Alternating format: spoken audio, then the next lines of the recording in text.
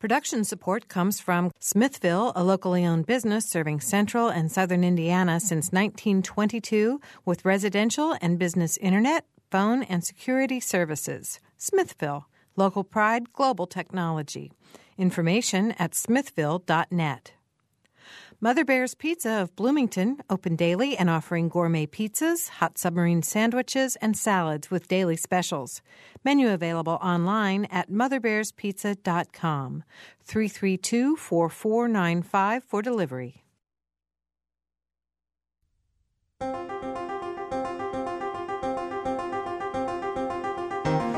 Welcome to Noon Edition. I'm Bob Zaltzberg, editor of the Herald-Times, along with Mary Catherine Carmichael.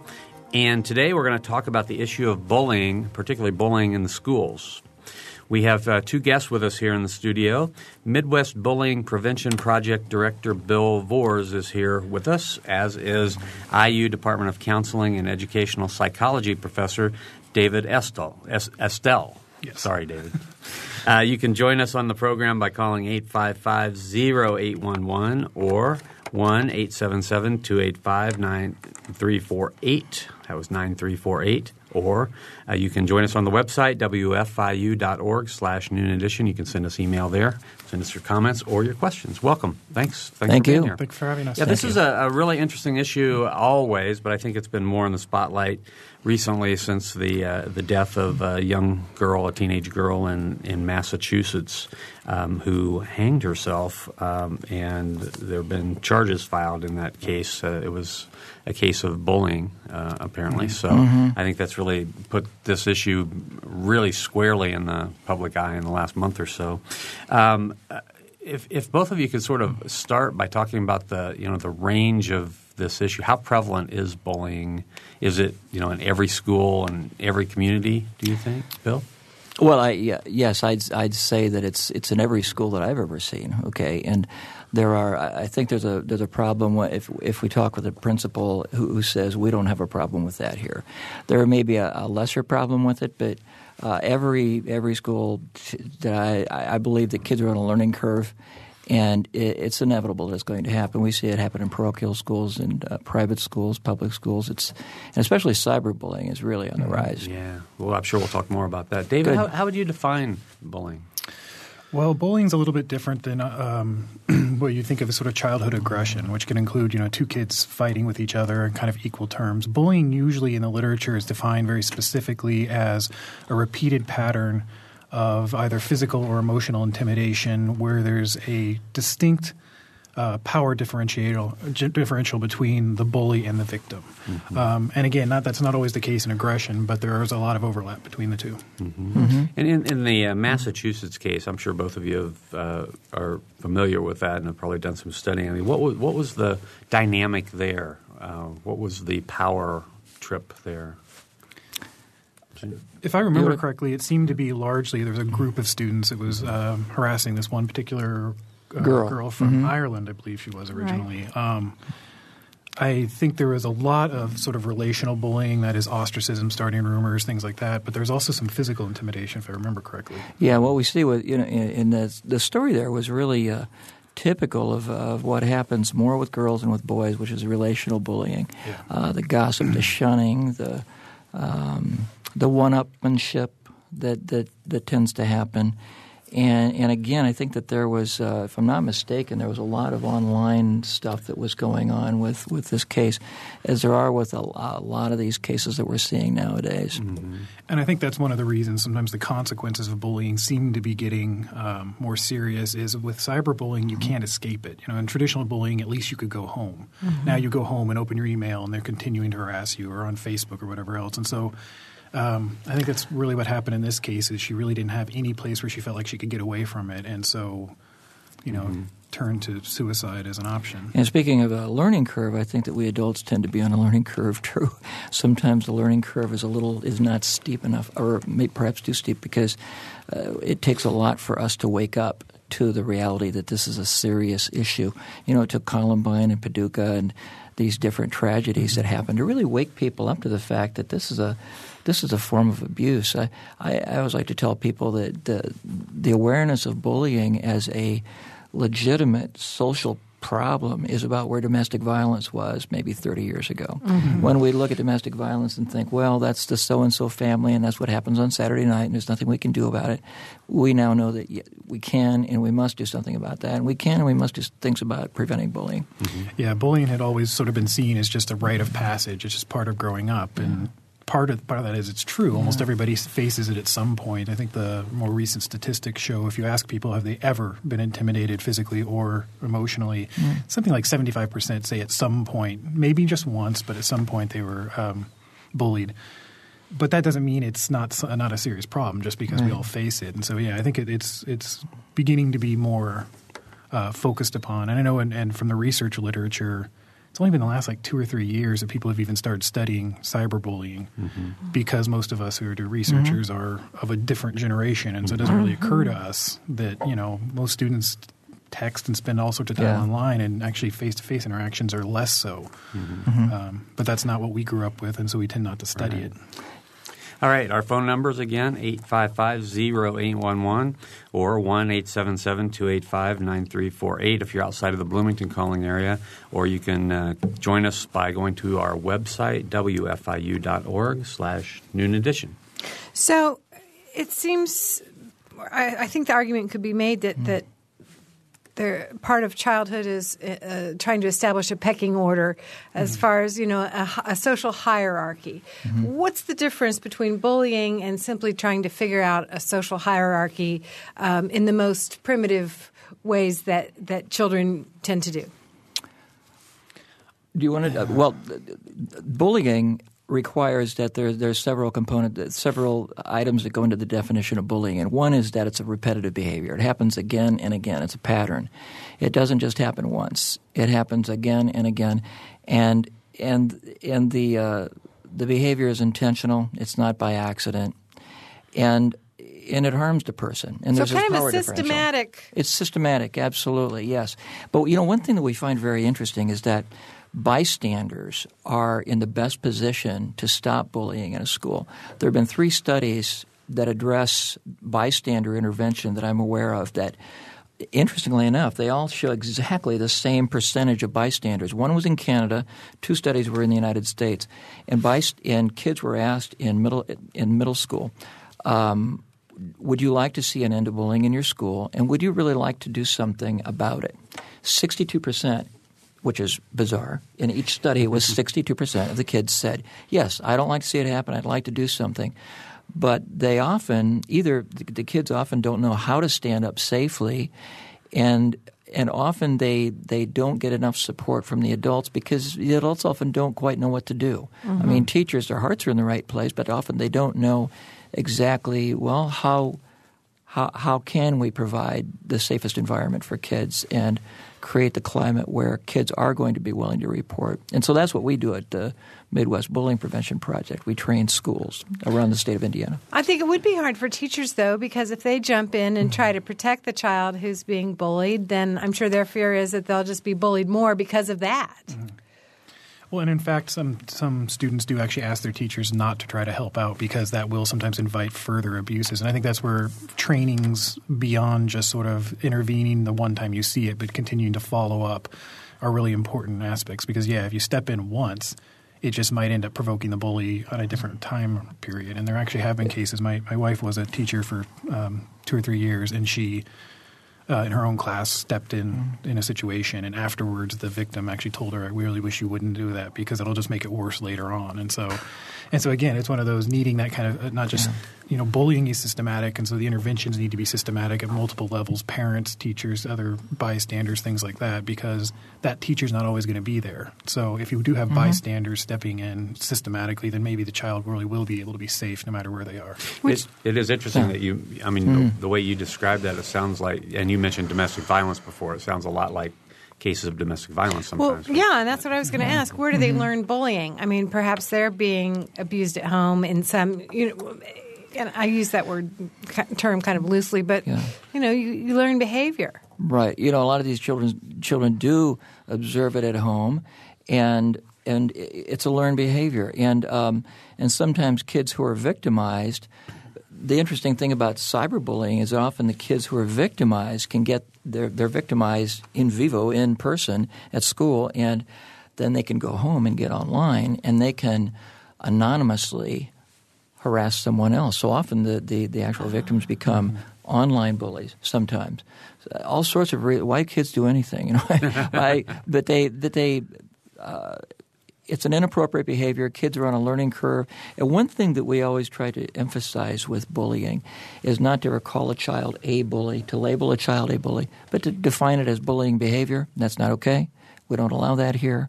But not to define a child as a bully and typecast that child because you don't want change. them to incorporate that Absolutely. label as a part of their as a part of their persona, Exactly. as a part of their identity. No. Yeah. Plus, I mean, not every bully is the same. You sort of have the colloquial understanding of bullies as these big brutes without any social skills, and that's the only thing they can do. And in fact, there are a lot of bullies that are the leaders of their groups.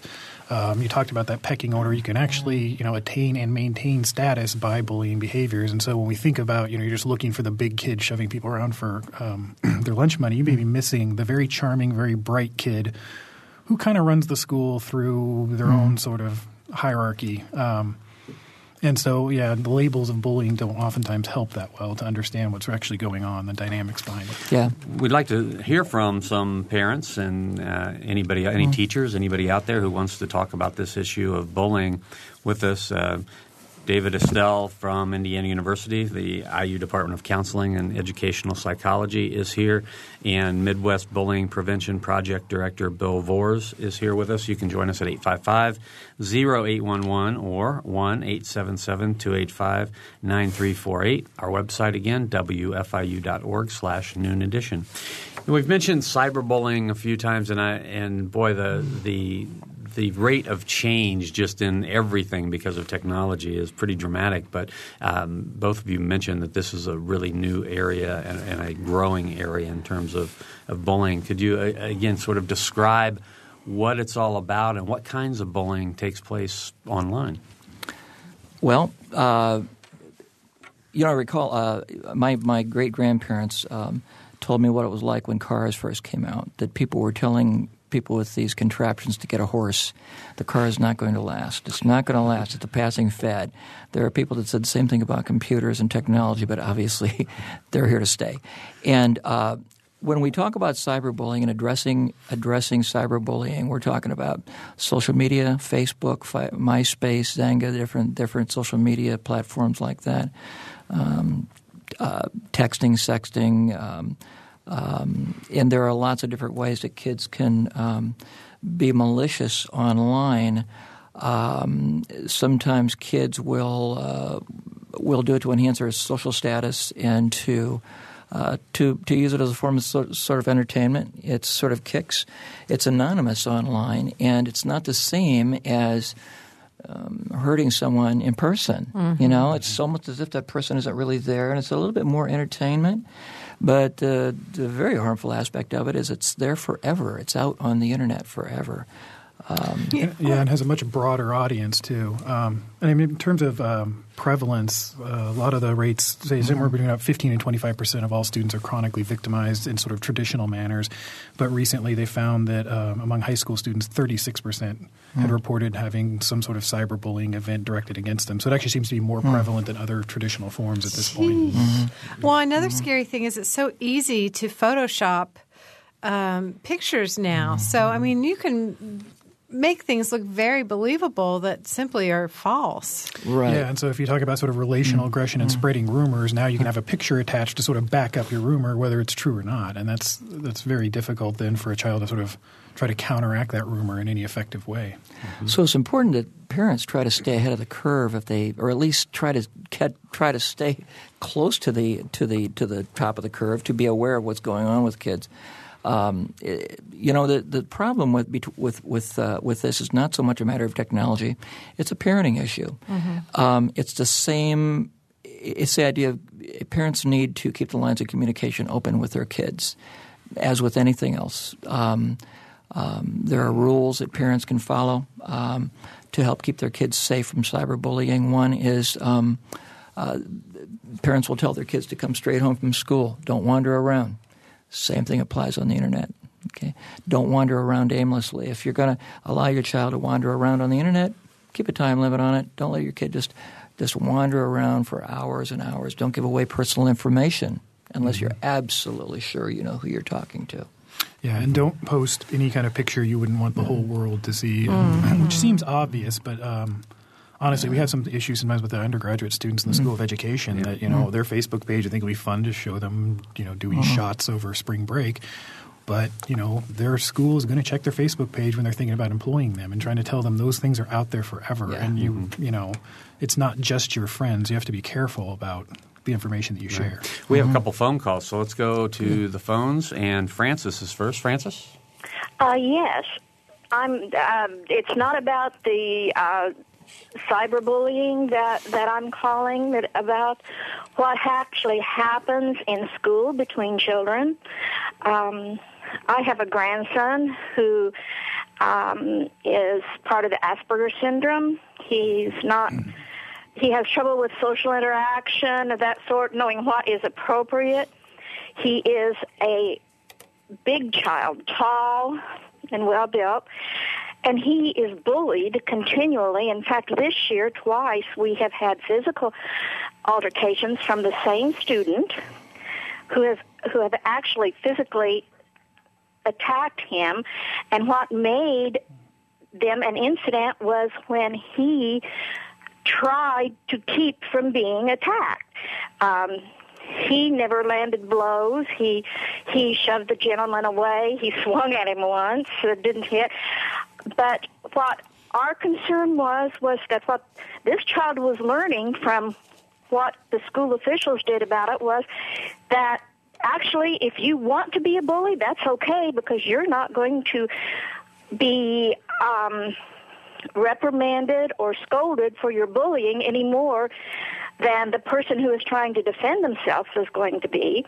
When we brought up this situation to the school principal, he said that he recognized this, said all the right words, said the only option they had would be to suspend the bullying child, but gave the impression they didn't want to do that. Well, let me break in, Francis, and ask our panelists to respond. I mean, what can she do? What should the school do?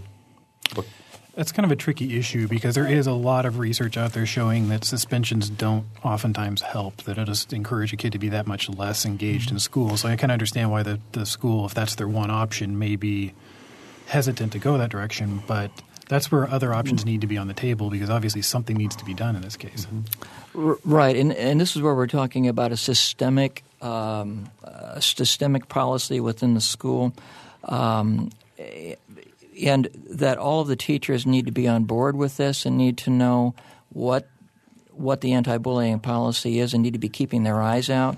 The school needs to have a serious talk with this child who's doing the bullying and to let him know that we're going to be keeping our eyes on you and we're not going to allow this to happen again. We try to recommend escalating consequences for students. I mean, they do need to have consequences for their behavior, but suspension usually isn't one of the best, and that's usually a consequence that happens later on, maybe step 3 or 4 or 5. Well, what would be steps 1, 2, and 3?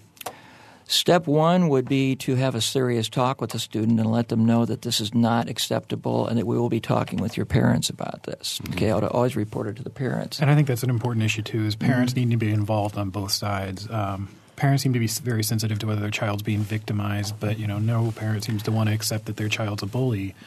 And their child may be a wonderful, sweet kid. That doesn't mean they don't bully sometimes. And so just kind of keeping your mind open. Again, maybe removing the label of bullying, that it's not like your child's a bully and therefore we don't approve of them as a person. But, your very nice kid could sometimes engage in these behaviors. Because if the parents are on board for the bullies, that, like anything else with education, as long as the school and the parents are both on the same page, outcomes tend to be better. Right. And to take the focus off the person, keep the focus on the behavior, that your child is engaging in behavior that's not allowed at the school, is engaging in bullying behavior. We're not calling your child a bully because he can change and he won't be a bully tomorrow. Right. Okay, he won't behave that way tomorrow because behavior is a choice. All right, and schools need to understand that this is not teachers and other adults many of them still buy into some of the bullying myths, that it's normal childhood behavior, that it's just kids being kids, boys being boys, girls being girls, whatever. And we're, like I say, ever since Columbine, we've really started to enhance our awareness that this is a genuine form of abuse that can actually lead to depression and anxiety with kids, as well as the adults that those kids become. Mm-hmm. About 25% of adults in therapy in this country consider that bullying, peer abuse, had some impact on their adulthood problems. Mm-hmm. So, well, let me ask, on Frances's behalf. I mean, what can she and her family do to help protect, her grandchild? Well, that's always one of those difficult circumstances because you can't always be there to protect your own kid. I mean, going to the principal was pretty much the main step. And from the flip side, every time we get asked by kids, what can I do if I'm bullied, we always tell them to talk to an adult. Mm-hmm. Almost always I get the follow-up question is, what if they don't do anything? Which tells me that there's a lot of, again, a lot of the adults don't know what's best to do, and so they just kind of hope it's going to go away. I would find – how old is your grandson? 14. 14. So this is a middle school. Or is this middle school or high school? Middle school. Middle school. I would find out whether the child's school has a bullying prevention program in place. And we have a law in Indiana, an anti-bullying law that passed in 2005 that requires every school to set up a safe schools committee. And every district to address bullying in the schools. And so this is something the schools are aware of, that they are required to address this issue. Find out whether there's a program, and to talk with either the Department of Education regarding a program that may be available, or to talk with us, but to find some sort of a program that can provide a systemic approach to addressing the problem. Bill, are you familiar with which middle schools locally have bullying programs? No, I am not. Okay. No, I'm not. We're from Fort Wayne, and we don't. We're just launching this program statewide in the fall, but I'm not aware of the schools around here that do have programs now. Okay. Okay, we have another phone call. Thank you, Frances. Thanks a lot for that call, and I hope things work out well with your grandchild. Marlene is next. Marlene? I, too, am the grandmother of a child who was bullied over and over and over again from 5th grade through 6th grade until his parents actually removed him from the school, and he will be going to a private school in the fall, a church-related private school in the fall, which is hopefully will be a good experience for him. But it became a nightmare, and the school has a bullying hotline. It's here in Monroe County, and but they didn't seem to have much communication with the parents, and the woman principal told my daughter that she just couldn't guarantee that there wouldn't be bullying, so my daughter and her husband took him out of the school. Well, my heart goes out to you, because it's so hard as a grandparent or a parent to see something like this happening with a child, and for the child to feel sort of helpless and to feel as if perhaps the adults aren't helping, at least in their perspective, as much as they can. But one suggestion that I would send out to you, and also to our previous caller, is counseling. It can help for a child to get into counseling, to learn some assertiveness skills, some self-esteem, to enhance the self-esteem. And I'm not blaming the victim. It's real important that we don't say, well, the reason you get bullied is because you don't stand up for yourself. No, that's not. It's the child who bullies. It's their responsibility to stop it. But getting a child in counseling, including possibly a social skills group, can be helpful. Yes, and when my grandson was told, well, you call them names back, and he said, no, I don't want to call them names back. It makes you feel so bad. And I mean, he refused to engage in the same behavior that was done to him, and I thought that showed maturity. It certainly does. It does, yeah. And I think the counseling option is a good point, because for children, especially who are chronically victimized, I mean, middle school and high school is a time where a lot of kids are sort of uncertain of themselves because things are changing. And then, of course, if you get picked on, that can undermine your self-esteem that much worse. And there aren't cases like the previous caller described. I know a colleague had a son who was picked on too until one day he just kind of noticed that he was like 6 inches taller than the kid who was picking on him and kind of just told the kid, you do this again, I'll put you through a wall. But, it was a self-esteem issue where it didn't occur to him that like, wait, I could intimidate him back. And, of course, much like with your grandson, didn't want to do that. But that actually cleared up that one circumstance. But it's amazing how well bullies are at finding victims that will not stand up for themselves. There are certain subtle cues about people being assertive or seem comfortable with themselves. And it's one of the reasons bullying tends to be less common among younger children and less common oftentimes among adults because we're more comfortable with ourselves. And sometimes some just very subtle differences in how you carry yourself may be enough to put off some bullies. And again, like Bill was saying, that's not to say that the victims are doing anything wrong at all. I mean, just because you're shy or something like that, there's nothing wrong with that. But that does then increase the probability because bullies tend to prey on any kind of weakness that they can see. And so. Right. Any kind of vulnerability. Right. Yeah. All right. Thank you for your call, Marlene. We appreciate it, and good luck to you and your grandson. This program very much. Thank you. All right. Thank you. We've hit the time. We're going to have to take a short break. We're talking about bullying today, bullying in schools and cyberbullying. You're listening to Noon Edition. We'll be right back.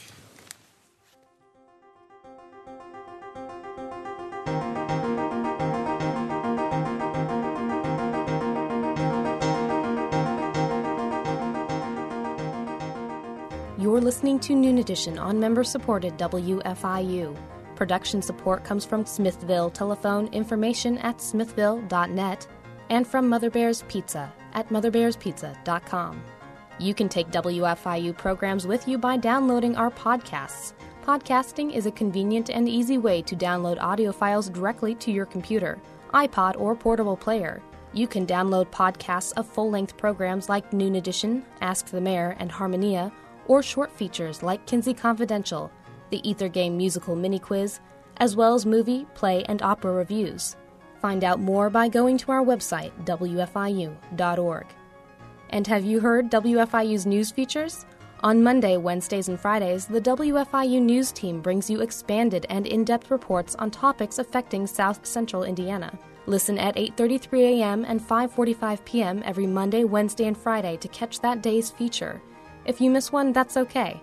They're archived on our website, wfiu.org, and the best features from each week can be heard Saturday mornings at 7:45. Welcome back to Noon Edition. I'm Bob Zaltzberg with the Herald Times, along with Mary Catherine Carmichael. Today we're talking about the issue of bullying in schools and also bullying on the Internet and cyberbullying. We have two guests in the studio with us today. Bill Voors is here. He's the Midwest Bullying Prevention Project Director and IU Department of Counseling and Educational Psychology Professor David Estell is here with us as well. You can phone us at 855-0811 or 1-877-285-9348.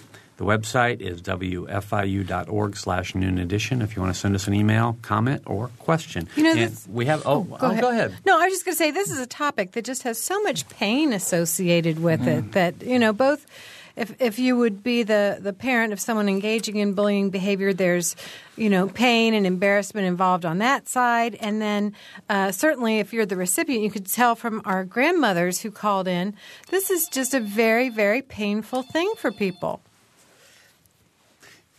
Indeed it is. Yes. Indeed it is. I was listening to the phone ring. Yeah. They're ringing off the hook now. Yeah. Okay. I think that one thing I'd like to touch upon is that I've mentioned this before and I want to reinforce it, that in order to reduce bullying or even to stop it in schools, we need to address it systemically. We tend to address it individually. We wait until a situation comes up, wait till a crisis comes up, and we deal with that one child. The way to stop bullying in schools is the same way that we do our best to stop workplace harassment. We have policies that everyone understands. We go to trainings in our school corporations or our businesses to understand what harassment is, what the consequences are if that happens, what to do if it happens to you, what if it happens to a coworker. The same sort of systemic approach needs to be taken in schools. And if we have a minute, I'd like to tell about a really, really great program that we're training called Our Time. It's a program that it's a pre-K through 6 program that teaches children good manners. It's a program that came from England and is the most popular program in England at this point. And it's really gaining a lot of traction here. We've seen this program really turn around schools, and people can visit our website to check out more about that. Mm-hmm. Who pays for that? I'm just asking because we're all in such crisis right now. We are, and at this point, we're in fundraising mode right now. The reason we're setting up the Midwest Bullying Prevention Project, which is sponsored by the Fort Wayne Center for Nonviolence, is to be able to provide services to schools around the state, both online trainings and live trainings. And we have a major fundraiser coming up called the Take It From the Top, the Great Indiana Shave-a-thon for bully-free schools, so that people that would want to shave their head or their mustache or their beard. We might have asked can we shave our legs, but no, we're keeping it above the neck at this point.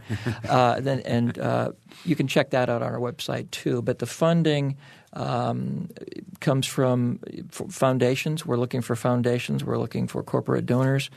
And we're trying to keep our costs as low as humanly possible because we recognize that the schools are in crisis at the So time. your hope is then that you can offer this free of charge to the schools or at a nominal fee. I wouldn't say free, but I would say nominal. It would be terrific if we could offer it free. Yeah. There are some programs we offer where the materials are free, but the training has a cost to it because we have a number of trainers that work with us. So 2 quick points. One is your website. How do people find it? It's stopbullyingnow.net. Okay, and if David wants to participate in the shave-a-thon by shaving his goatee, what's that mean? I mean, how does he raise money to do that? He would go to our website, and there's a link on our website that takes him to another site on which he would register to form a team. Mm-hmm. Okay, you'd form a team, and you'd tell your friends and your family and your business colleagues or whoever, your coworkers, I'm going to shave my head if I reach a certain amount. Oh, okay. Okay? Yes, okay? Yes, no pressure, David. All right, we have the phones are ringing off the hook. We have Valerie first, and then we have several more callers. But Valerie, go ahead.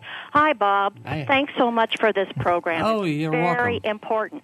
And I just wanted to offer some information about what is already available on MCCSC. Oh, great. And that is in the elementary schools. The social workers talk with all the classes about proper behavior and anti-bullying efforts. The middle schools all have programs. The premier one started at Bachelor, and Lucy Papier, who is an assistant principal, would be glad to talk with anybody about getting efforts going if they don't feel they're strong enough in their schools. Nancy Lumley from CJAM is available in the high schools and in other schools when they have issues of bullying. And we have policies in the school corporation where parents or students can file grievances. And I think this is one area that isn't used enough. And when I talk with parents and students, and they say, well, I've talked to the principal, I've talked to the counselor, but nothing really came out of it. Sometimes I think they aren't taken seriously enough. They only go through the informal process. And if they show they are serious enough to file a grievance, more happens. And so I don't look at it as a negative to file a grievance. I look at it as a positive because something's going to come of it. And I would encourage more people to do that. And I'll give you the numbers. Grievance procedure for discrimination or harassment for a student is policy 5517 in the corporation. And if you're filing against an employee because they haven't followed through on things, it's 9130. But the first part of all these grievances is informal, talking with the teachers and the principals. And when you go to a grievance, you state what the problem is and what outcome you want to see. And then they have so many days to respond and agree to some kind of action or not. So you get things going. It doesn't stop, and the child doesn't continue suffering. Mm-hmm. Thank you, Valerie. Thank you. Good point. I have a follow-up question for you, Valerie. Are you still there? Oh, we lost Valerie. Oh, shoot. Okay. That's Valerie Merriam from the Monroe County Community School Corporation Board of Directors. So Valerie's a school board member, and we thank you very much for the call. Yeah, I think the points that she brought up are important because Bill had talked about the fact having a systematic response, much like companies do to harassment. Same thing with schools is having once you file a grievance or whatever else, you've got a paper trail, which is really important to maintain. Plus, it sort of then puts the onus on the school that, much like a corporation, if they ignore harassment, they become liable themselves in some way. I don't know if it's formal in this case, but it sort of puts them where it's not just a matter of, hey, I've kind of informally complained about this, but you now have a formal sort of charge that you need to do something about it. Otherwise, you have systematically ignored something that you were aware of, and that becomes a big issue then. That's so important, Dave, for parents to keep a log. Keep a log of the events, when they happened, what happened, where they happened, who did it, so that there is a paper trail, whether it's online or it's. And by the way, with online, they should save they shouldn't delete any messages or any posts that are offensive, but in any regard to make a record. Yeah, and that may even help the school. It's not just a matter of holding them accountable. If they don't realize, if you can tell them all the places where the child faces harassment, they may not realize that they need to monitor the lunchroom or whatever else. It may help them target their own efforts to. Right. And parents need to know that the schools are on their side. Sometimes, parents may feel offended if a school says your child is bullying another student. We're not about offending your child. We're about helping your child. Schools are definitely on your side, so you're on the same team. All right, we have Wayne next. Wayne? Hi. May I ask how much moral relativism is responsible for bullying? When I went to school, we believed in moral absolutes. It was a Christian basis, but that resulted in moral absolutes. And the moral problems we had in school were running in the school halls, talking in class, chewing gum in class. Now the dominant philosophy is moral relativism, no moral absolutes, virtually no moral rules. And when there are no moral rules, the strongest rule. In other words, the strongest make the rules. The bullies make the rules. Would you please comment? All right. Thanks, Wayne. That's a good question because I'm not sure anybody has, from a research perspective, which is really my background, has ever really studied it, and specifically in those terms. I do know some research has shown when they're looking at sort of the moral reasoning of bullies versus other children, I've actually found that oftentimes they have the same level of moral knowledge in terms of what's right or wrong, but they have very low moral motivation is what they found. So the kids kind of know more or less what's right and wrong, but just don't care to bother to do it. And this really kind of came up because the question was, do you need to educate bullies more about being empathetic or what's the right thing to do? And it seems to be more they know what the right thing to do is. You just need to more teach empathy so that they'll choose to do the right thing. But in terms of sort of the socio-historical perspective, I don't know. I don't know if you have some insight on that.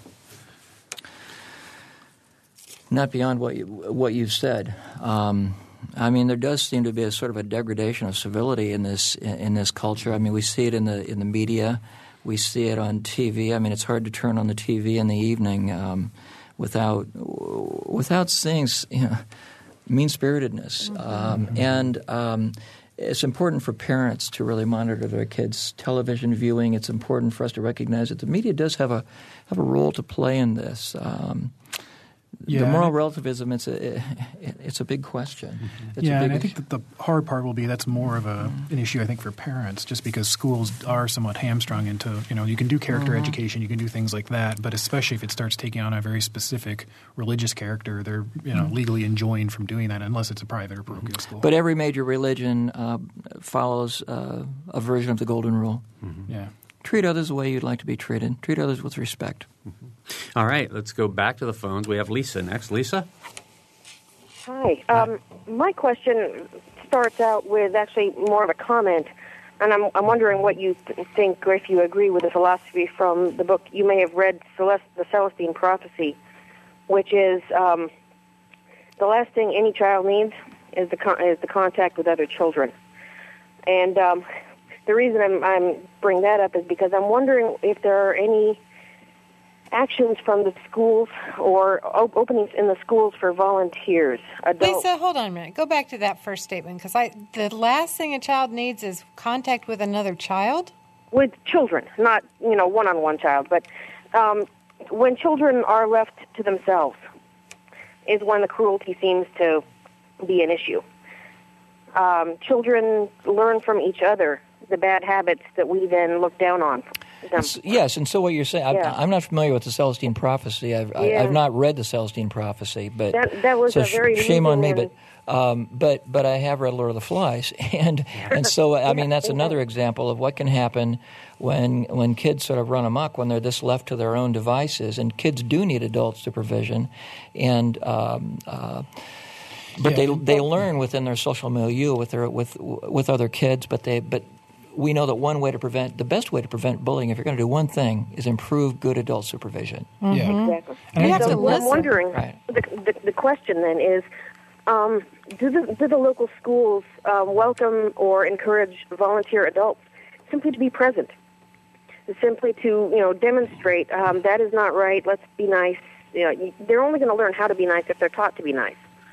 And I'm wondering what's available for volunteers in the community. Well, we have, we here at WFIU cover lots and lots of different communities, but we just had a school board member from the MCCSC on the air, so if Valerie wants to come back and maybe leave information with our producer, we can maybe get you that information before the end of the show.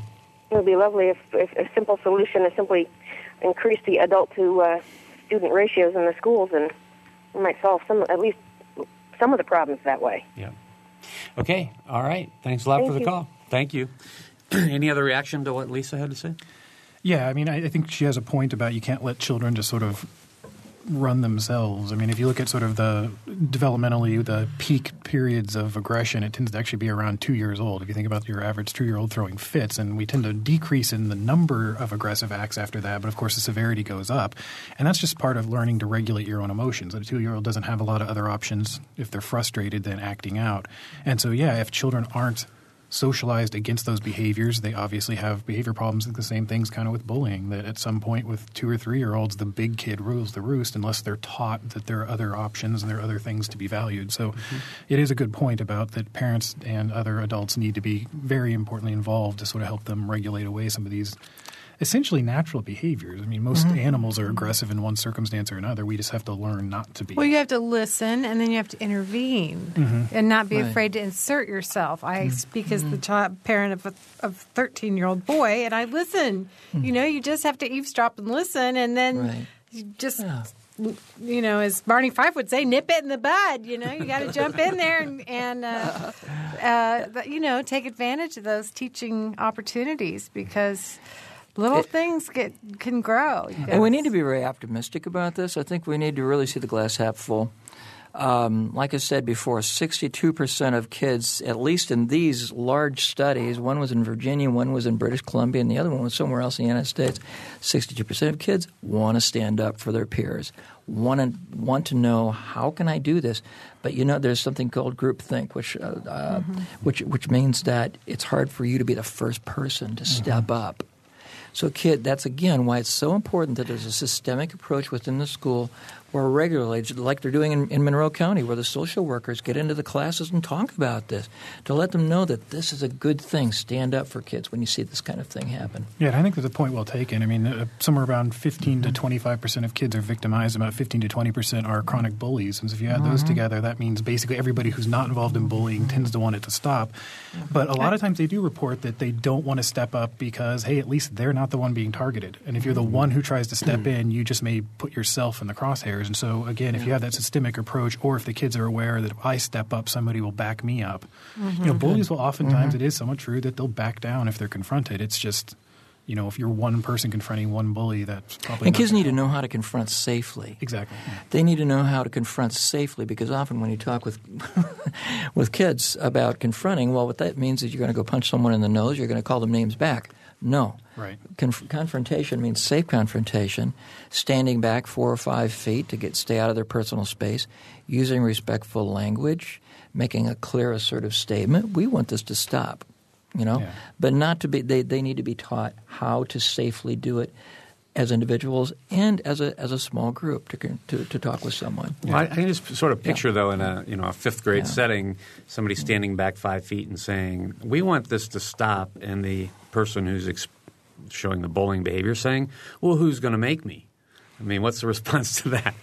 The response to that is, if you don't stop, we're going to report this to the principal right now. Okay. And we're not going to let it happen. All right.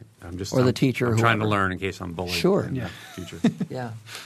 All right. We have about 8 or 9 minutes to go. 855-0811, 877-285-9348. The website, wfiu.org/noon edition. Sarah is next. Sarah? When I placed this call, I was concerned because I didn't hear any specifics being told of the ilk that you might teach in training sessions. Since then, I was relieved to hear what Valerie and Miriam said about the Monroe County schools, and you've been talking a little bit about specifics, but can you give us any kind of rundown of the kinds of things you teach in your training sessions? We do.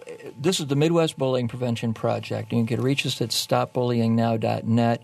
All of the programs that we offer are not even up on the website yet because this project is just being launched. But we train the Ulvaeus Bullying Prevention Program, which is sort of the granddaddy of all of them.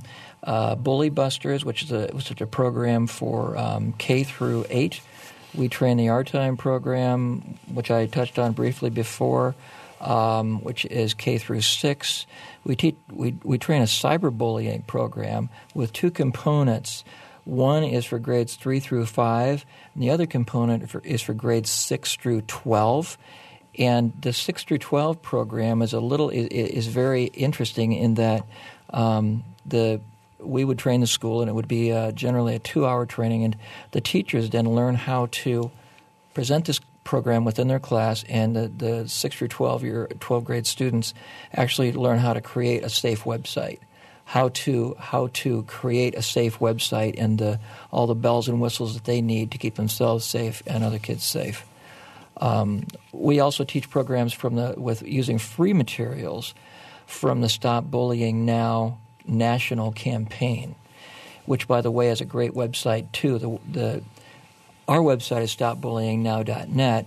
The national campaign, which is sponsored by HRSA, is stopbullyingnow.hrsa.gov, and there is this website is designed for tweens, kids in middle school, basically, and it has information for parents, kids, teachers, mental health, and law enforcement.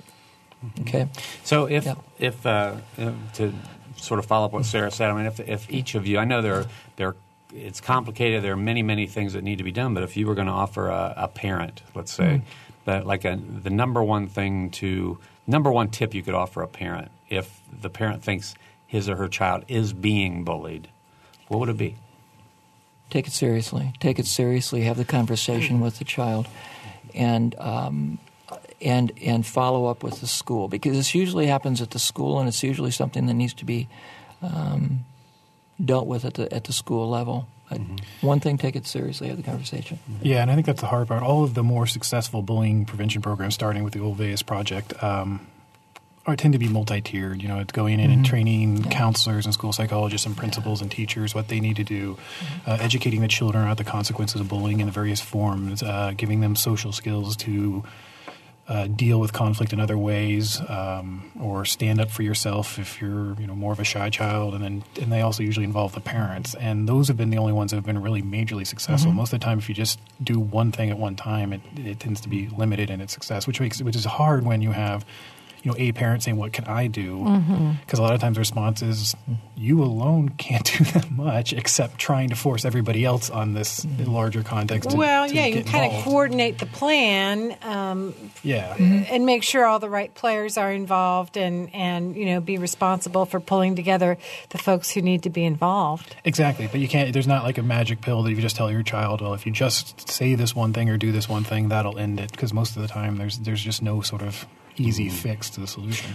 Okay, we have another phone call. Let's go to Sam. Sam? Hey, Sam. I have 2 of my kids work for MCSC for school supervision and substitute teacher. I think it's kind of interesting that when they come home, they tell a story. In the school supervisor, a playground supervisor, they come in, punch him in the stomach, and do all kinds of things that are very aggressive way. So I don't know that even adults show in the playground is doing it good, because on the other hand, when they have substitute teacher work on it, often they send a teacher, kindergarten kid or grade school kid to principal office. What they do is, if they have problem with the discipline, what they do in the principal office, give them candy and sit there. So I didn't see any. In general, I think the school some kind of get no way to discipline kids because of the problems. So you're saying sometimes the kids will be sent to the principal's office and it's almost a reward.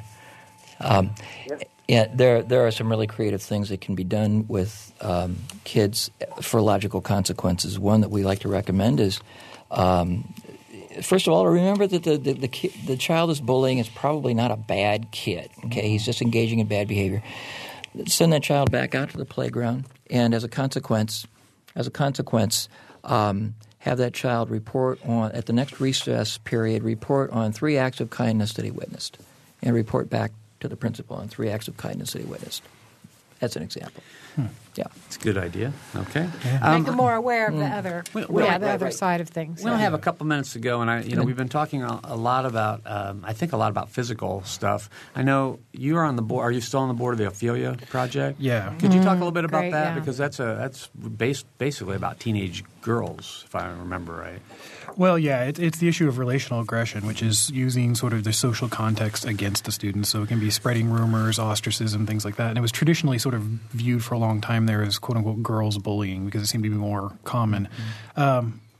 We keep finding that boys do it too, especially more and more so now that there's zero tolerance policies for physical bullying a lot. You will get caught if you punch somebody, but if you start a rumor, it's a little bit more difficult. And it is a more difficult issue to deal with. If you do start a rumor or something like that, tracking it back to its source, especially if and a lot of children who are involved with relational aggression are actually pretty socially skilled because you need to be to pull it off. That's and right. if you start the rumor by saying "I heard," then there's not really an original source. Things like ostracism, refusing to sit with somebody. A school can't mandate that everybody be friends. If you say you don't like a kid because of X, Y, and Z, are you being relationally aggressive or are you just being honest? And so it's a little bit harder to have sort of a black and white issue on it. But a lot of it is where it's sort of teaching children the negative consequences, having them imagine. It's kind of it when you see it, and what if somebody did that to you? And broadly, just sort of teaching respect. And the Ophelia Project and Lucy Papier, that she was mentioned earlier, was also on the board and has done a lot in that way. Okay. Sorry, I'm going to have to cut you off. I've gone over time. I want to thank Bill and David both for being here with us today. For Mary Catherine, for producer Ariana Prothero, and engineer Mike Pashkash, I'm Bob Salzberg. Thanks for listening.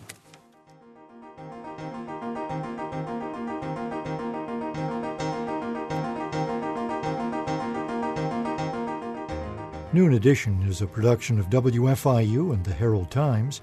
A podcast of this and other WFIU programs is available at wfiu.org. Production support comes from Smithville, a locally owned business serving central and southern Indiana since 1922 with residential and business internet, voice, and security services. Smithville, local pride, global technology. Information at smithville.net. Mother Bear's Pizza of Bloomington, open daily and offering pizzas, pasta dinners, and wings with daily specials. Menu available online at motherbearspizza.com, 332-4495 for delivery.